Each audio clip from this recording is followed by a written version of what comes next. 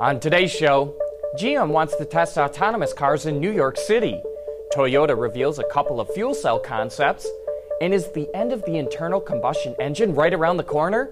All that and more coming right up on Autoline Daily.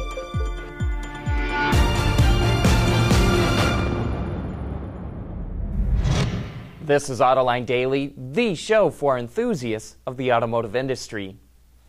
Last week we told you about how Cruise Automation, which is owned by GM, is making impressive progress with its Level 4 autonomy. The company is currently testing autonomous Chevy Bolts in San Francisco and says the city is the perfect proving ground because of its absurd driving situations.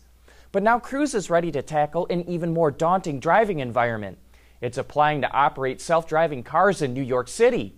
Semi-autonomous systems have been tested in the state, but this would be the first time a fully autonomous vehicle would be tested in New York. Cruise says 1 minute of testing in San Francisco is worth 1 hour of testing in the suburbs. So we can only imagine testing in the Big Apple will be even more invaluable. And in related news, GM's president, Dan Ammann, told Reuters that the company has what it needs to deploy a large-scale fleet of autonomous cars, and it likely won't make any more acquisitions.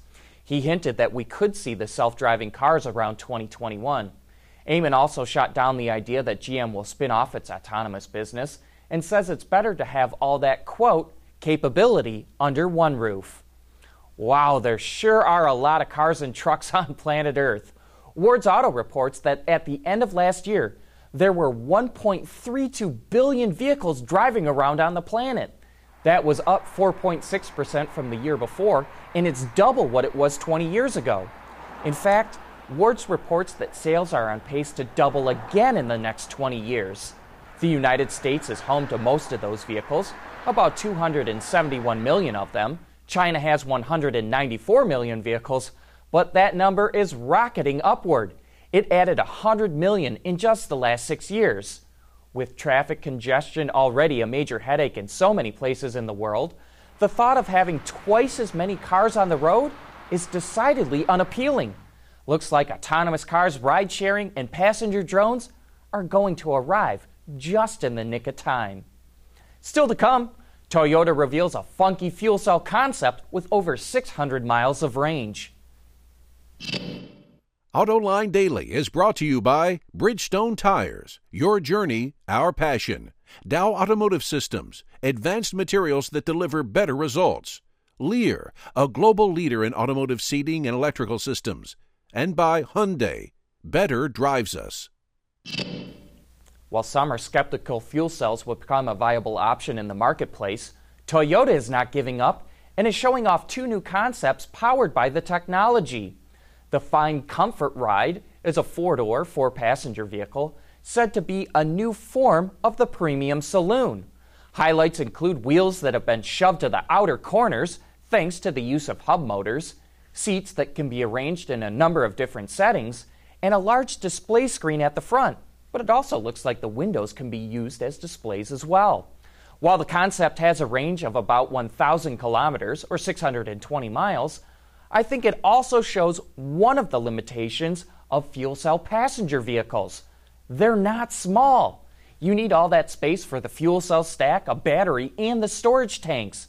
The Find Comfort Ride is nearly 16 feet long and about 6.5 feet wide. But fuel cells do make more sense in commercial trucks and buses, like Toyota's Sora concept. It has 2 stacks, 2 motors, and 10 storage tanks, and still has room to seat up to 78 riders. It's also focused on safety with V2V and V2I communication, a function that automatically steers and stops the bus to leave as little gap as possible between it and the bus stop, acceleration control so passengers don't go flying when the bus takes off, and 8 cameras that can warn the driver of pedestrians and bicycles. Toyota plans to launch a fleet of 100 fuel cell buses in 2018 that are based on the Sora, which stands for Sky, Ocean, River, Air, just ahead of the 2020 Olympics. Is the end of the internal combustion engine right around the corner? With several cities and countries announcing they're going to start banning piston engine vehicles in the next couple of decades, the future does not look bright for those engines. Moreover, many experts are predicting that sales of electric cars will really start climbing around 2022, which is when they're expecting EVs to reach parity with ICE cars. Now, industry analyst Michael Robinette from IHS Markit tells Autoline that after 2021, not a single automaker has plans to develop new piston engines. They will continue to improve the engines they have, but will not design all new ones. Well, former Ford CEO Mark Fields has landed a new gig. He's joining private equity firm TPG Capital to become a senior advisor on industrial deals. And coming up next, we'll look into why his former company is losing favor in the investment community.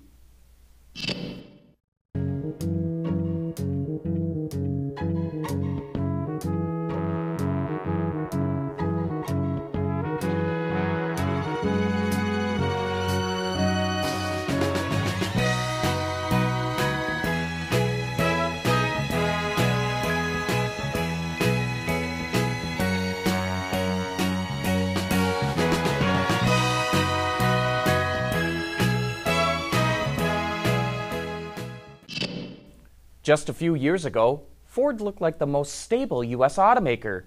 But after firing its CEO Mark Fields earlier in the year and losing favor with Wall Street, Ford is falling behind its crosstown rival GM. On last week's Autoline After Hours, our guest talked about why the investment community is behind GM and not Ford. When you compare General Motors and Ford, look at the two of them in the last couple of years. A few years ago, people were saying when the GM ignition switch recall crisis was out, will Mary Barra even make it? Well, that leadership team, and it's not just her, it's her, Mark Reuss, and Dan Ammann, got through that. They got through that fairly well, and all of a sudden, they're kind of put up on a pedestal, not at the Elon Musk level, but for people who are really into business, people are looking at them and going, okay, they did this. They've got some pretty good products out there. They're looking good. Ford a couple of years ago, well, Alan Mulally was the leader there. Mark Fields had a very difficult act to follow, and Jim Hackett is a great unknown. I mean, is he another Alan Mulally?